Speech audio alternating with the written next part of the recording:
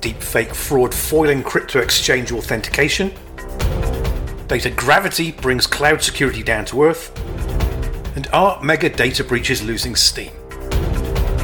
These stories and more in this week's ISMG Security Report.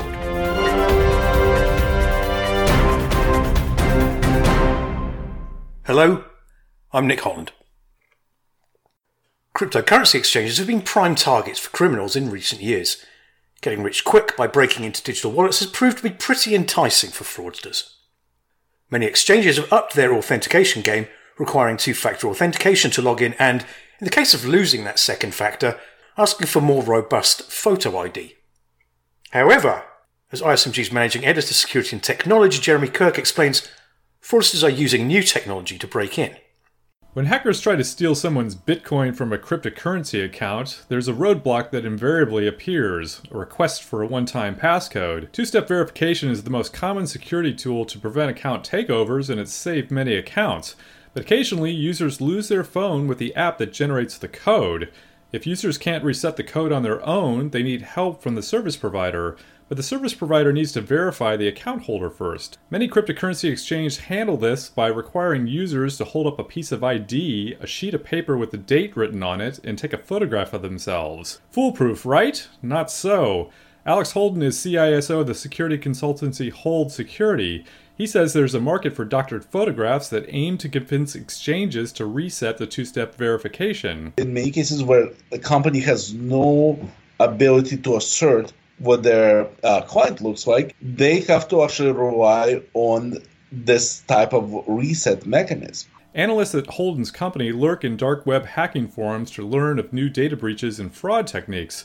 Over the last 6 months, Holden says he's found some 10,000 doctored photographs for sale for around $50 each. Some photos are comically bad cut-and-paste jobs with mismatched pixel grain or glaring contrast.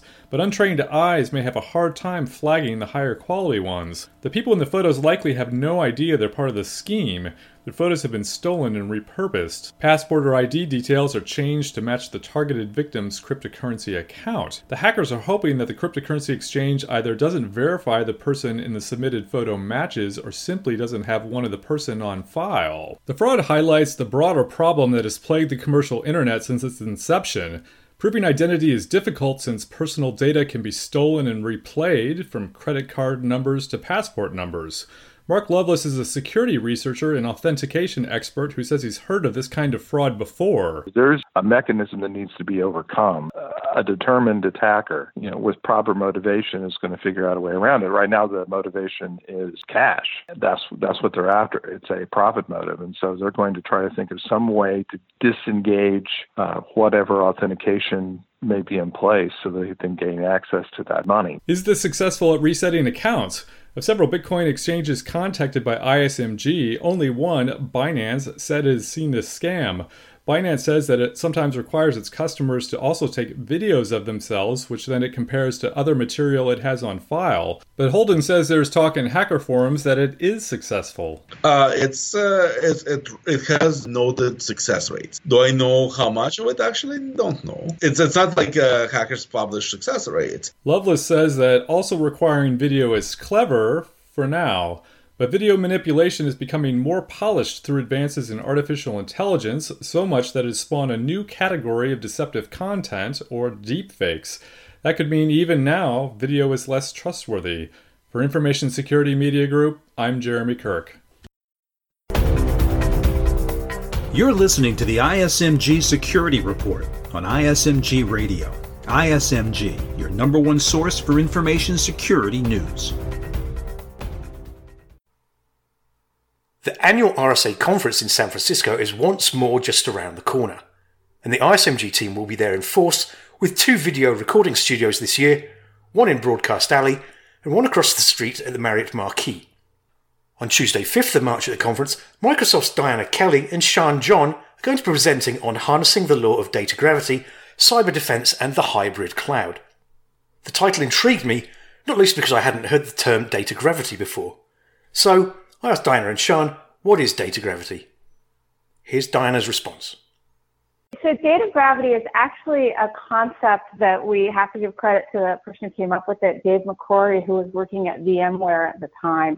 And At a high level, it's that data it was going to function similar to the physical laws of gravity. So the more data that you get, the more it's going to draw data to itself, but most importantly, it's going to draw services and applications to it too. And the more that you've got latency issues, so if latency is unacceptable, if you have bandwidth issues and you've got less bandwidth, then that's going to drive that gravity of the apps and the services to the data even more rapidly. And this has really deep meaning in cloud space, because what are we creating in the cloud? We're creating these massive balls of data gravity. So that's the original concept. Now, what we're going to be talking about is taking that and extending the concept of data gravity to the Security Operations Center. And I'm going to hand off to Sean, because she was the one who came up with the idea originally. Yeah, hiya, this is Sean. Yeah, it was really having moved to Microsoft from having worked in the security industry for a long time, going out and talking to customers, and they were all asking if we could send them all our raw logs so that they could put that into their Security Operations Center and deal with it. And effectively just saying, well, we could, but your SIM or your monitoring tool isn't really going to be able to cope with that. And then it sort of reminded me of the data gravity concept and the fact that if we do that, you're effectively going to take up all the bandwidth for your internet connectivity, never mind whether your tool can take it, because there's just too much data. So actually, we're getting now in the security world with cloud to that same big data problem that we had in the sort of wider IT world. And it's possibly one of the reasons why people are having challenges with building SOCs, because of the fact that they need to stitch together these different areas of effectively data gravity to get insights and understand what's going on. Finally, there's been a decline in the total number of data breaches in recent years, which is undoubtedly a good thing. However, like most silver linings, there is also a pretty large dark cloud.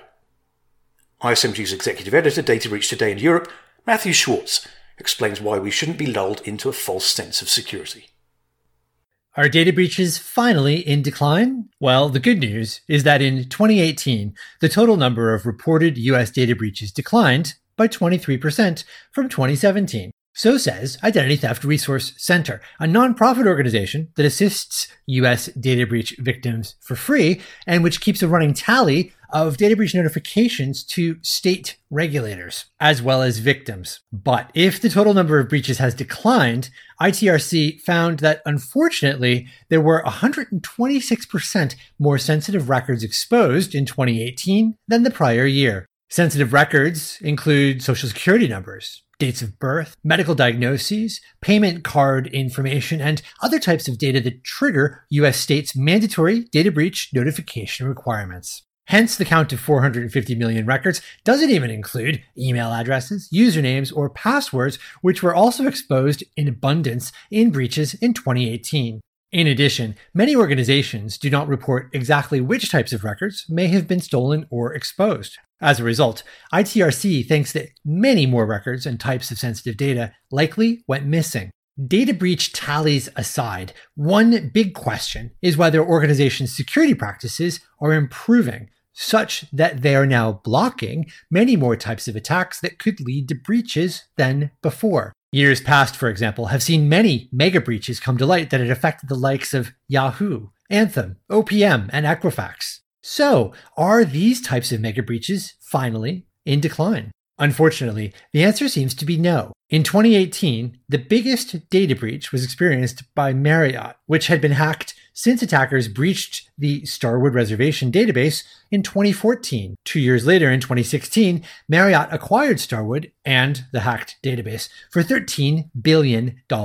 All told, 383 million accounts appear to have been breached. The Marriott breach is the third largest corporate data breach in history, at least that we know about, following Yahoo, which recorded the number 1 and number 2 worst breaches of all time, and followed by Adult Friend Finder at number 4. That self-described thriving sex community lost 420 million accounts in 2016. Fifth place goes to everyone's favorite credit reporting agency, Equifax. At last count, its 2017 data breach exposed personal details for 161 million consumers. As this spate of mega breaches some recent suggest, and as security experts tell me, unfortunately, the era of big, bad breaches is hardly likely to be over. In part, that's because businesses keep inventing new types of services and new technologies. Last year, for example, Facebook's social single sign-on system was hacked. Attackers could have abused it to access hundreds of other accounts or services each victim used. In 2016, Uber suffered a massive data breach, spilling driver and rider data. But that ride-sharing service didn't even exist 10 years ago. Also look back to 2014, when a Facebook personality survey app created by a Cambridge University researcher grabbed information not just about Facebook users, but also their friends. And this information on tens of millions of individuals ended up in the hands of a notorious data analytics firm called Cambridge Analytica, which has since been tied to efforts involving the presidential campaign of Donald Trump, as well as the UK's referendum on its EU membership, known as Brexit. So if one thing is certain, based on the history of data breaches and mega breaches, from our vantage point here in 2019, over the next 5 or 10 years, we'll be breached in ways that we could never have predicted. For Information Security Media Group, I'm Matthew Schwartz.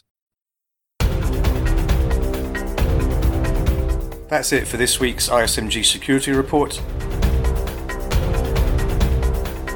Theme music is by Ithaca Audio. I'm Nick Holland. Catch you next time.